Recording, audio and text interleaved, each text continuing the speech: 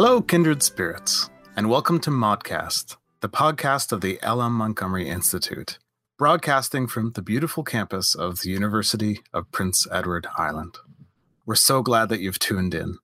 This is Maudcast Season 1, Episode 3, and I'm your host, Dr. Brenton Dickinson. In our quest to discover cutting-edge scholarship about the life and works of Lucy Maud Montgomery and join imaginative readers throughout the world, we welcome to the microphone our special guest, Dr. Kate Scarth. Kate Scarth is the chair of L.M. Montgomery Studies at UPEI, where she works closely with the L.M. Montgomery Institute, and is also an assistant professor of applied communication, leadership, and culture. She's particularly interested in the relationship between story and place and works on writers from Jane Austen to Montgomery. Her current projects include YourLMMontgomeryStory.com, which was featured in June 2020 on CBC. As always, you can check out our show links to this great project in the show notes. Kate, welcome to the Maudcast. Well, thanks so much for having me, Brenton. It's great to be here. Good stuff. Now, Maudcast listeners are avid readers, and so we like to talk about the books that are on our bedside tables. And I've just begun reading again Anne's House of Dreams, one of my favorites. And I'm reading it with pencil in hand. So this is a very detailed or paying attention read. What are you reading these days, Kate? So I'm reading Helen Creighton's Blue Nose Ghost.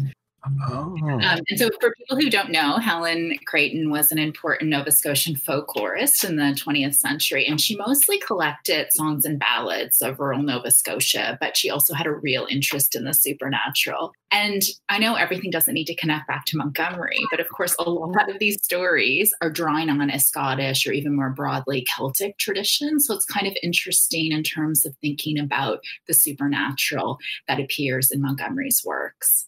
Wow, that's super cool. Yeah. And I know that you're an expert in Romantic literature as a whole, and Montgomery was very much influenced by that whole world. But how did you actually tumble into Montgomery's stories for the first time? Well, certainly Montgomery and Anne go way back before I had any idea what romantic literature, romanticism was. Montgomery definitely came first. And I'm getting really well rehearsed at telling my Montgomery origin story. So I don't actually remember a time when I didn't know who Montgomery and Anne were, but certainly I remember coming to PEI and to Green Gables and to Montgomery sites for the first time when I was 8.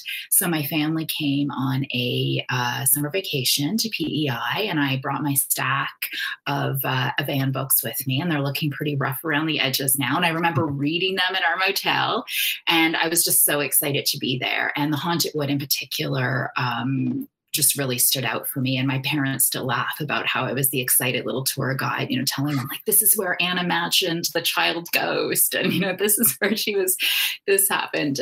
And so it was very special to me to be in those places where I could imagine Anne being. Well, that's great. Actually, place is so important to your work. Absolutely. Yeah. So it goes way back then. And one thing I wanted to say in terms of, you mentioned romantic literature, is that my PhD thesis was on romantic period, so turn of the 19th century literature. And I was interested in suburban and urban spaces. And I ended up doing my first ever conference paper on Montgomery and suburban space in Anne of the Island. So there is a connection there. Romanticism helped me become a Montgomery scholar, even though I was, already a reader and a fan before that. Well, would you, I know she's writing during what we now call the modernist period, but how would you classify Montgomery as an author? Wouldn't romantic be a pretty good category of thought? Yeah, I would say so. I mean, she's heavily influenced by romanticism and romantic ideals more broadly, as Betsy Epperly and others have shown. And certainly, there are important connections between the romantic writers like William Wordsworth, who Montgomery loved, and her own writing. So, for example, the romantic Child of Nature, for instance, and, kind of the adulation of nature, nature's a source of inspiration, are certainly features of her work that really resonate with romanticism. So I think, romanticism certainly fits her work. Yeah. Yeah. I mean, it's kind of one of the great challenges of thinking about her and her period, where she is in it, but sits beside it in some way. Yeah. You and I have talked about Jane Austen, right? And so you're a bit of an Austen reader. Is that fair to say?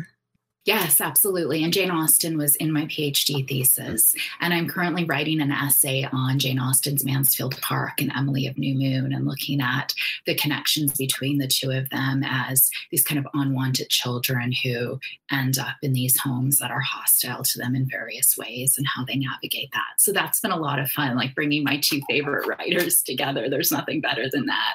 I'm also planning to write a piece on a romantic radical writer, John Thelwall in Montgomery. So I think that that's kind of interesting for showing how she might connect with a quite different form of romanticism, one that is more overtly political than, say, a lot of Wordsworth's writing or other of the big six romantic poets. But Thelwall and Wordsworth were friends and did share ideas in common. So, but anyway, there's certainly, I think, lots more to think about in terms of Montgomery's connection to romanticism, but also I think too, how she does connect with modernism, the convergence and divergences there's still a lot to be said there as well.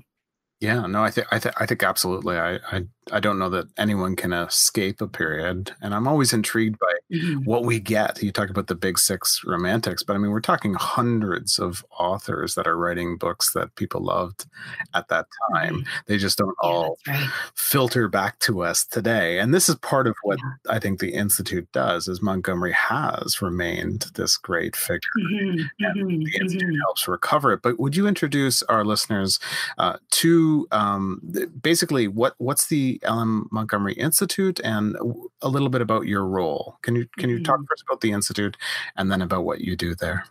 Okay. So the L.M. Montgomery Institute is situated at the University of Prince Edward Island, and it goes back to 1993, or that's when it was launched. Obviously, a lot of work was happening before then. It was launched by Dr. Elizabeth Epperly, who was an English professor at UPEI, former president, and also a really renowned Montgomery scholar.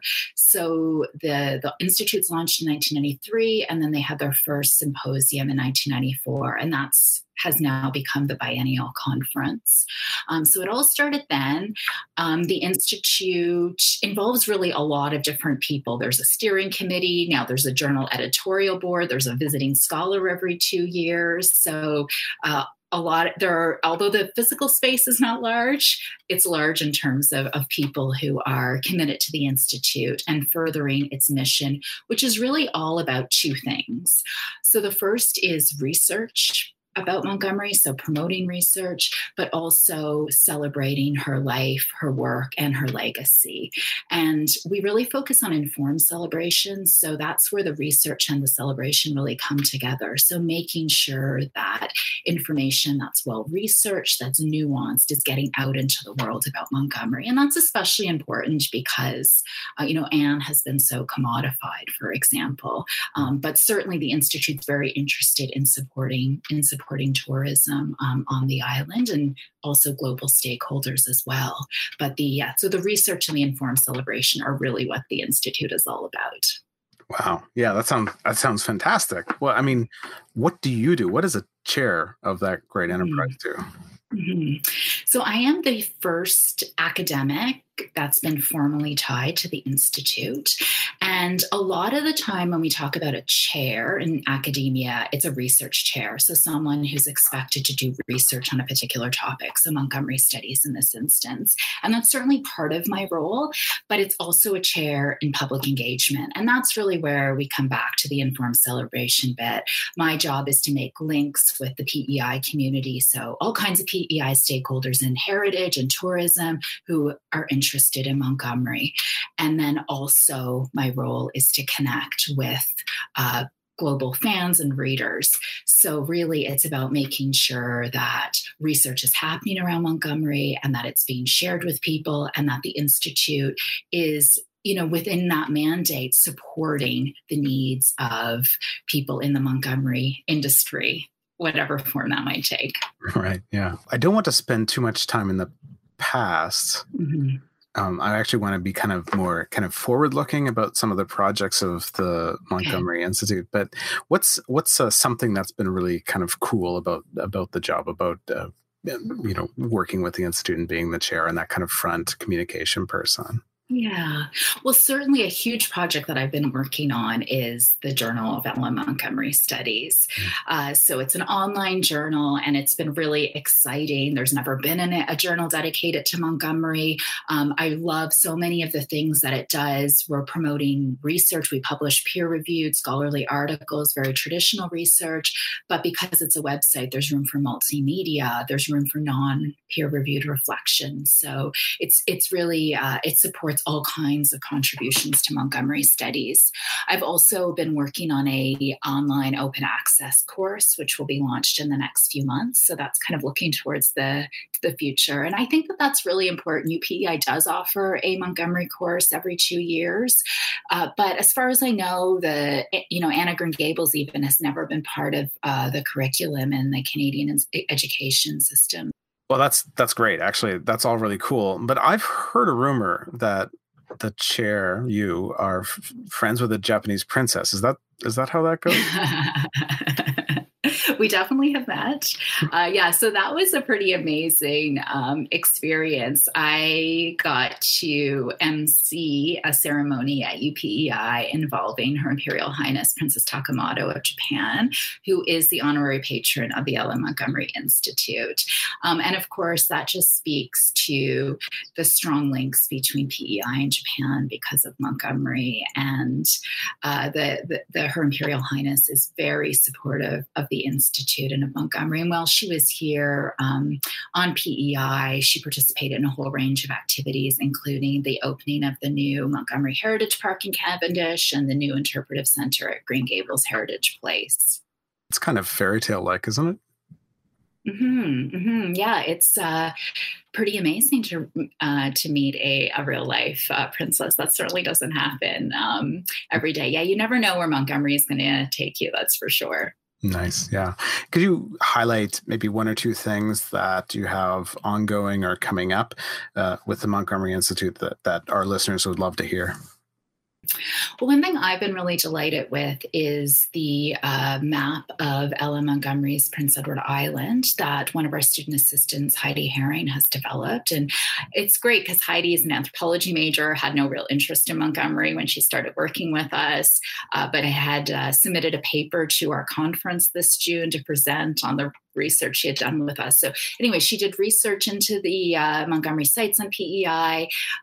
She figured out the mapping software, and she has over 100 sites related to Montgomery's life and works on this map. So that's really exciting to be able to work with students and grow their interest in Montgomery and Prince Edward Island and see them develop new skills. And also, it's a great example of how the Institute is sharing information about Montgomery. That's, I think potentially useful and interesting to a lot of people, whether you're a tourism operator or just visiting the island. And your Montgomery, I've already got it wrong. Your Montgomery story. Can you tell us about that? The interview was pretty recent, and I've already messed up the title. So set me straight and tell us a little bit about that project. Yeah, so this is a project that I'm doing with Trina Fravor, who is an independent scholar and fiction writer in Florida. And she did this great presentation at the last conference in 2018. Yeah, it was pre-recorded conference presentation, and she wasn't even in the room, and she had audience participation. It was amazing. And she introduced this idea of how Montgomery scholars and readers and fans are often sharing their Montgomery origin story of how they first encountered Montgomery's works. And a lot of people were really excited after this presentation, and I reached out to her and said, I really think that we should be collecting these stories. And so that's how it all started. So we have a survey, which you can find at yourlmmontgomerystory.com or yourlmmstory.com, and goes to the same place. So people can share their experience of first discovering Montgomery's world, whether that's the Sullivan films, Anne with an E, vlogs, the books themselves. And then we're also interested in other ways that Montgomery's world has impacted people's lives. Wow. That's great. I mean, and there's actually, if you go to the LM Montgomery Institute's website, there's just reams of things and extra resources. And so I would encourage listeners to do that. One of the things the LMMI does is encourage new and emerging scholars. And are there any areas where you would like to see either new explorations of Montgomery's life and works, or the way she's read, or press in on an area where there's been a bit of a gap in the past? Well, I have a long list, I think, of potential conference topics. Like, I'd love to see something on Montgomery and material culture.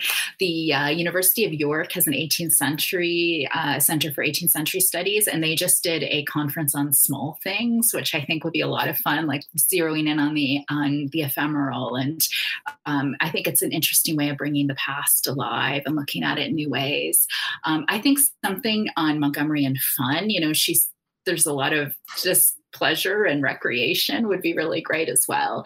And of course, and technology. So Montgomery was very interested in the technologies that were emerging in her period. So photography, for example, but now there's all this digital humanities work. So I think there's so much potential there.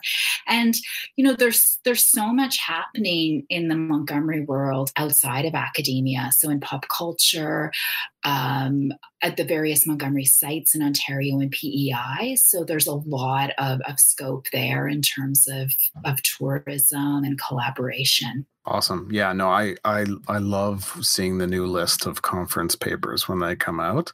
Yeah. And it makes me realize, like, how many ways we could read the books and reread the books and the films and everything. So I think it's brilliant. So finally, to wrap up, like, how do people connect with the Institute? What do they do next? Yeah, that's a great question. We'll certainly come to the conference, although we were really disappointed that the in-person conference wouldn't happen this year in the end of June in 2020 because of COVID-19. We are going to be doing a virtual version of the conference on the journal website. So it's a great opportunity for people who can't normally come to Prince Edward Island to participate. There's also the journal itself. So read the journal, submit to the journal. Even if you don't feel ready for a peer-reviewed publication, we welcome photography and other kinds of multimedia. There's lots of potential there. We do read-alongs as well. So you can check out the one on Anna Green Gables and Emily of New Moon. So that's basically blog-style responses to each chapter. So that's kind of an easy way to participate in the world. But like you've mentioned already, Brenton, just checking out lmmontgomery.ca and getting a sense of what we offer, that's a good start. And people are always welcome to reach out to me with ideas. That's great. And of course, we've got all the links in the show notes.